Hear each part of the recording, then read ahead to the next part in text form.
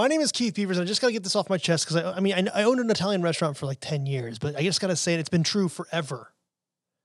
I don't like balsamic vinegar. Is that weird?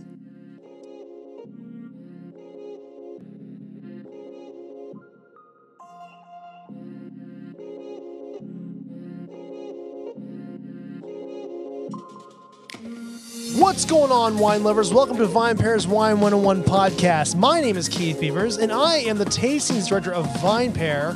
VinePair Keith on Insta, and how are you doing? I'm very excited for the next 6 episodes. We're gonna be in France. We're gonna stick around in France, talk about some wine regions you may not know about, and if you know about them, I'll give you more information you want to know about them, so I can give you more confidence in wine. I love it. This episode of Wine 101 is sponsored by Fleur de Mer Rosé, which means flower of the sea, because it's literally grown in Provence next to the Mediterranean, which is the sea. Think turquoise waters, crystalline mountains, salty breezes. Wait, are we talking about travel, wine, or both? Because all of that terroir contributes to the juicy notes of ripe strawberry, citrus, and wildflower aromas in this beautiful rosé. To experience Fleur de Mer, follow the link in the episode description to barrelroom.com. Okay, wine lovers, I'm pretty stoked. We're about to dive back into France. We've talked about Burgundy, Champagne, and Bordeaux, and of course we can dive deeper into those, and we probably should in future episodes. But for the next 6 episodes, we're going to talk about other regions of France that you may or may not know about, to help you explore more wines, because France has got all kinds of stuff going on. Not just those 3 famous, justifiably so famous wine regions. So let's get started. Today we're going to talk about a wine or a wine region called Muscadet. This is a very interesting wine region in France. It's a wine region that, like other wine regions like Bordeaux, where Sauvignon Blanc made its way to Bordeaux from the Loire, this is a region all the way over on the Atlantic coast that makes wine from only one variety. And that variety comes from Burgundy. If you remember back to the Burgundy episode, we talked about geographic stuff, and we talked about the Central Massif, that large piece of earth that would eventually create the Côte d'Or.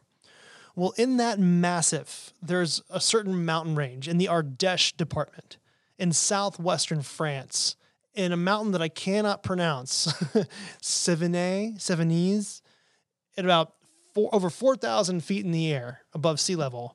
This is where the Loire River begins, and it starts to head north. And at some point, when it gets to Orléans, it heads west, and then from there, it goes to the Atlantic Ocean. So from that point, that curve, all the way to the Atlantic Ocean, that is what's known as the Loire Valley. And right before the Loire Valley dumps into the Atlantic Ocean in a region called Anjou, just east of that is a very important city called Nantes. Nantes. And the history is a little foggy, of course, but it's thought that the word Nantes is an old Gaulish word for river. Cool. Because the thing is, this area, like I said, it's right near the mouth of the Loire River into the Atlantic. And at this part of France, it splits off into all these different tributaries and channels. And before the 1920s, the city of Nantes was a group of like 12 little islands with bridges and stuff like that. Eventually they were filled in. But being this close to the Atlantic, of course, Nantes was a pretty important river town. And the culture here has always been very seafood heavy. Obviously, it's on a river going into the Atlantic. And the weather here can be pretty severe. It can be rainy, it can be cold. How do grapes work here? Well, there's a story. We have to go back to Burgundy. And if you haven't listened to the Burgundy, Pinot Noir, or Chardonnay episode, go ahead and give those a listen. Give you a nice little background of what we're about to talk about here. Because in those episodes, we talked about a point in history in the Burgundy area of France, which is, it was once called Franche-Comté. Now it's called Bourgogne-Franche-Comté, which Comté just means county. So in this county where the Burgundians were doing their thing, where two varieties primarily, the Pinot Noir variety and a grape called Gouais Blanc, did some cross-pollinating, and all these different grapes were born. Aligoté, Chardonnay, and a little grape called Melon, Melon. Now, this little variety didn't have what Chardonnay had. It didn't have that malleability. It didn't produce the body and character of what a Chardonnay would produce. It would be what we would call today a neutral variety or a blending variety, a variety that produces good acidity and decent fruit that is best to be blended into wines to help it in a wine, whatever it's missing. And because of this, the fate of this variety was the same as Gamay in this region. And we'll get further into Gamay when we talk about Beaujolais coming up very soon. But if you've listened to the Burgundy episodes, you know that Gamay, there was, like I said before, there's an anti-Gamay campaign that's been going on in Burgundy for quite some time. It started with the royalty, and there actually were, royal authorities that would literally decree you cannot grow Gamay here. Well, this also happened to the Melon variety, and it eventually would leave Burgundy, and it would hit the Loire and start heading west. But as it heads west over the next century or two, it leaves a bit of a fun, small little legacy over in the Burgundy region, because there are places where the grape Chardonnay is still considered a Melon variety. In this area, like Burgundy into the east towards the Swiss border, you'll sometimes see Chardonnay called Melon d'Arbois or Melon d'Arlay. And it's kind of cool to see how the name Melon has endured for so long, because the word melon, there's again, it doesn't really, nobody really knows, but there's a couple theories. One, that it's the roundness of the variety, which would mean all of them were that round, or there's a certain shape the leaf has, and that would call it melon. But then does Chardonnay have the same leaf? I don't know. But that's kind of where the melon comes from. So it makes sense that this variety starts moving its way west, because if it's not wanted there, humans are like, let's bring it other places to see if it's wanted. And it's, to this day, it's around, but it's primarily where it ended up. So almost 400 miles away from its home, it ends up towards the Atlantic, in and around the town of Nantes. At the time, this is in the 17th century, there were red and white varieties growing in and around this town city of Nantes. Also at that time, the Dutch Trading Company was in the area because, again, Nantes was a major river town. And the Dutch really liked to distill wine. It was easy to trade, it was easy to sell, easy to travel. So they didn't force it upon the people of this area, but they encouraged people to plant a neutral-ish white variety so that they may use it to distill. And that would behoove vine growers, because that's a lot of money. That's good money. So obviously people started planting more sort of white varieties, but there were still red varieties there. And then the winter of 1709 came and almost devastated this entire region with frost. And a lot of vines were destroyed because of it. And as a result of this, instead of replanting red varieties, the people of Nantes decided to plant only white varieties, specifically a variety called Melon de Bourgogne, the Melon grape we've been talking about. And the thing about this grape, it has a hardiness to cold weather. So it was kind of a perfect moment for them to start focusing on this variety. Something else traveled to Nantes with this variety. A word that doesn't describe the grape. It doesn't describe a region. it describes an idea, an aroma, something that's prominent enough that the wine becomes that name. And the word Muscadet is thought to be a testament to the wine's ability to have a somewhat musky aroma as it traveled from Burgundy to Nantes. So by the time it gets to Nantes, the grape is called Melon de Bourgogne, but the wines begin to become known as Muscadet. And eventually a wine region pops up, and that wine region is called Muscadet. I just find that fascinating because usually in France, the appellation or AOC is named after a town, Champagne, or a region, Burgundy. But here we have a wine region named after a style of, or an aroma within the wine. And what's even more wild is the wines from Melon de Bourgogne in Muscadet aren't very musky. They're actually a little bit more, I don't know, they have a little more salinity and maybe some citrus. We'll get into that, but it's just some fascinating stuff. I don't know where the Muscadet, I wonder if it was like thought of a different variety while it was making its way over or something. I don't know. But that's how the Muscadet region came to be. And today, the appellation is located south and east of the town of Nantes. And it's situated around these two rivers that are tributaries of the Loire River, one called Sèvre, Sevre, and one called Maine.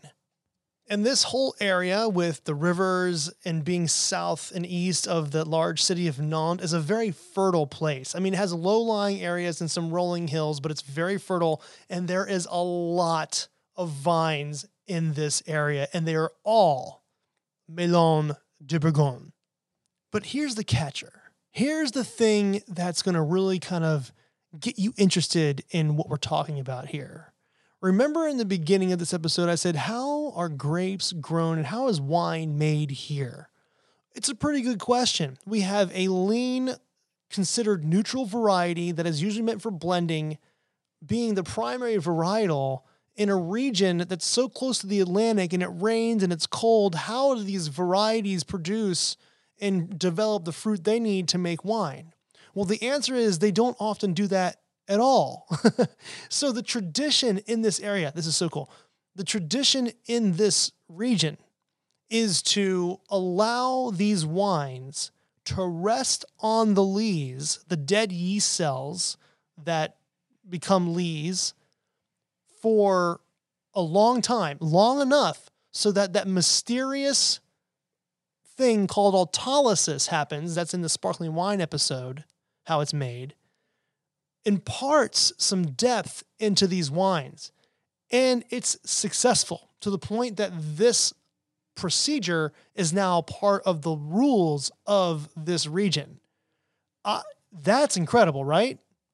The Muscadet appellation itself is a very general appellation where the Melon de Bourgogne variety is used to make wine. And sometimes, actually in the 90s, they allowed some Chardonnay in there.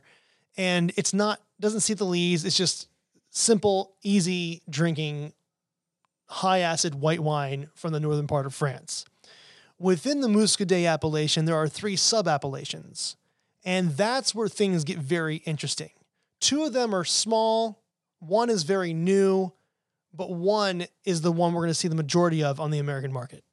You have Muscadet Côte du Grand Loup, which is a small appellation that was formed in 1994 around a very large lake. The lake is called Lac du Grand Loup.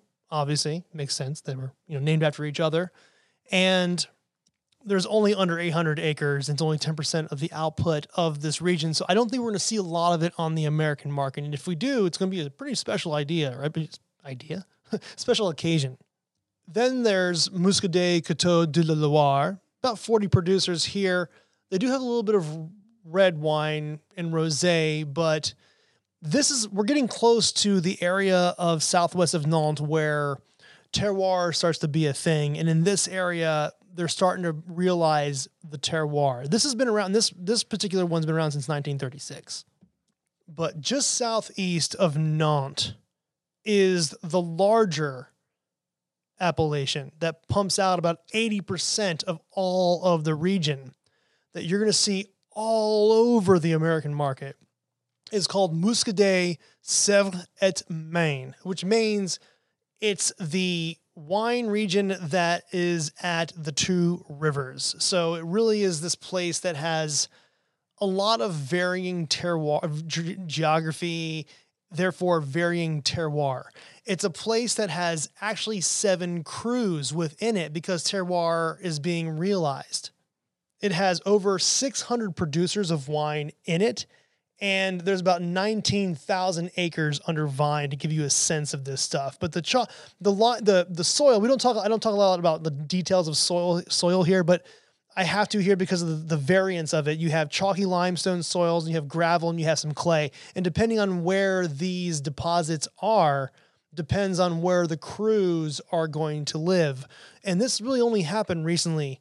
In 2011, 3 crus were named in the area. And then in 2019, 4 more. So you have these 7 crus: Clisson, Le Palais, Gorge, Chateau Thibault, Goulaine, Monnier-Saint-Fiacre, and Mazillon-Tillières. I don't know if I pronounce those correctly, and I can't go into each and every one of them, but they're something to pay attention to because of the way wine is made here. And actually, there's talk of Muscadet, Coteaux de la Loire at some point having its own cru as well. So the history here is that lees contact. And the thing about lees contact is tricky. Sometimes lees contact can lead to some off flavors in wine, but very neutral high acid whites like Melon de Bourgogne don't have that. So the result is a wine with actual flavor. And also, and I love this, a very small amount of CO2. It's when you're drinking these wines, they're so tangy and so salty and so good. And then they have this like little pop of fizziness somewhere inside the wine. It's not overwhelming and it's not aggressive. It's somewhere in there. You can feel it. That's just great, right? It's like kind of like champagne, where you have this place that is just cold and how do you do this? How do you make wine there? Well, they figured it out. They ended up making sparkling wine. Same thing here. They had this neutral variety that was intentionally put there or expanded upon because the Dutch needed a product to distill from, and they've turned it into a beautiful wine region. It's just so great. And here's how it's made across all the little appellations. The wine must sit on the lees between March and November in the year following the harvest. This is what's called in France. Well, in France, yeah, but in French, sur lie, or on the lees, Surlies. You're going to see that on the label when you're looking at Muscadet in the shop.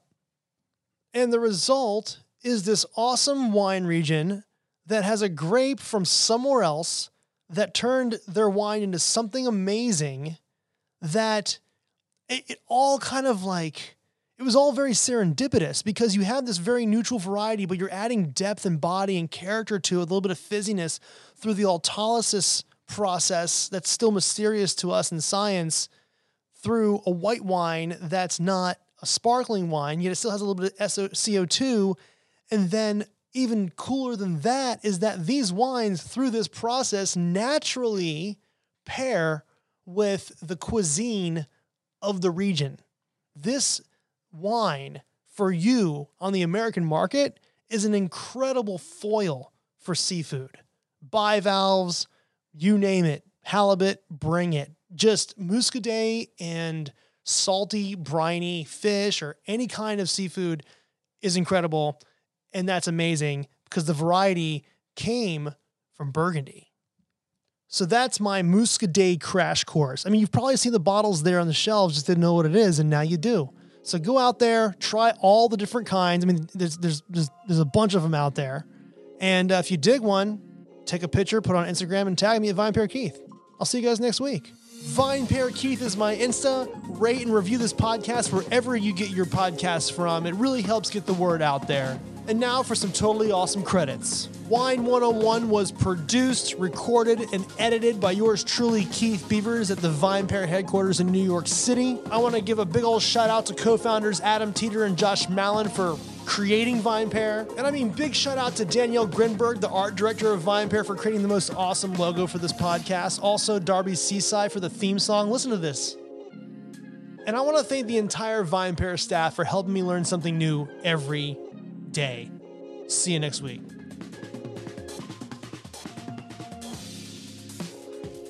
E&J Gallo Winery is excited to sponsor this episode of VinePair's Wine 101. Gallo always welcomes new friends to wine with an amazing wide range of favorites ranging from everyday to luxury and sparkling wines. I mean, Gallo also makes award-winning spirits, but this is a wine podcast. So whether you're new to wine or an aficionado, Gallo welcomes you to wine. We look forward to serving you enjoyment in moments that matter. Cheers. Visit barrelroom.com today to find your next favorite, where shipping is available.